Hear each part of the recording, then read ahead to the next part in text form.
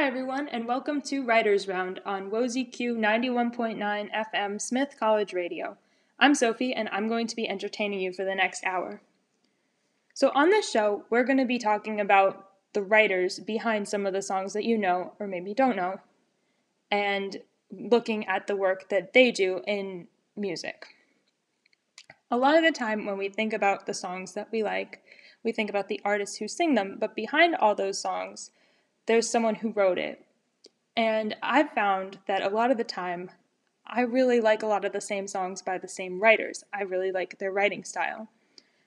And I think that's really exciting, and it leads me to finding a lot of music that I really like that isn't necessarily by artists that I was already familiar with. And I want to share that with all of you guys. So some weeks we might focus on one particular writer, as we're going to do this week, and other weeks we might focus on a variety of writers and maybe a certain style of song, or it might just be kind of random and we'll talk about different writers, different writing techniques. I have a background in songwriting, and this is a topic that I really enjoy discussing and learning about, so again, I'm really excited to share this with you guys. So today, we're going to start off by talking about someone who I'm sure almost everyone is very familiar with, Ed Sheeran. So, love him, hate him, up to you.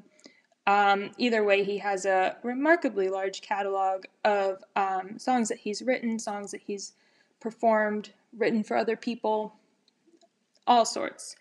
So today's radio show is going to have a variety of songs that he's written because he's really a very versatile writer, and that is something that's very exciting about his work. You can really listen to a lot and hear all sorts of different styles, different techniques. So the first songs that we're going to listen to, Ed Sheeran is a very clever writer, which I really enjoy about his stuff.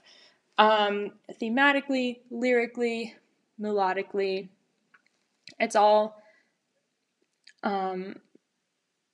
it usually goes a little deeper than just what's on the surface, or it's really catchy, interesting rhyme schemes.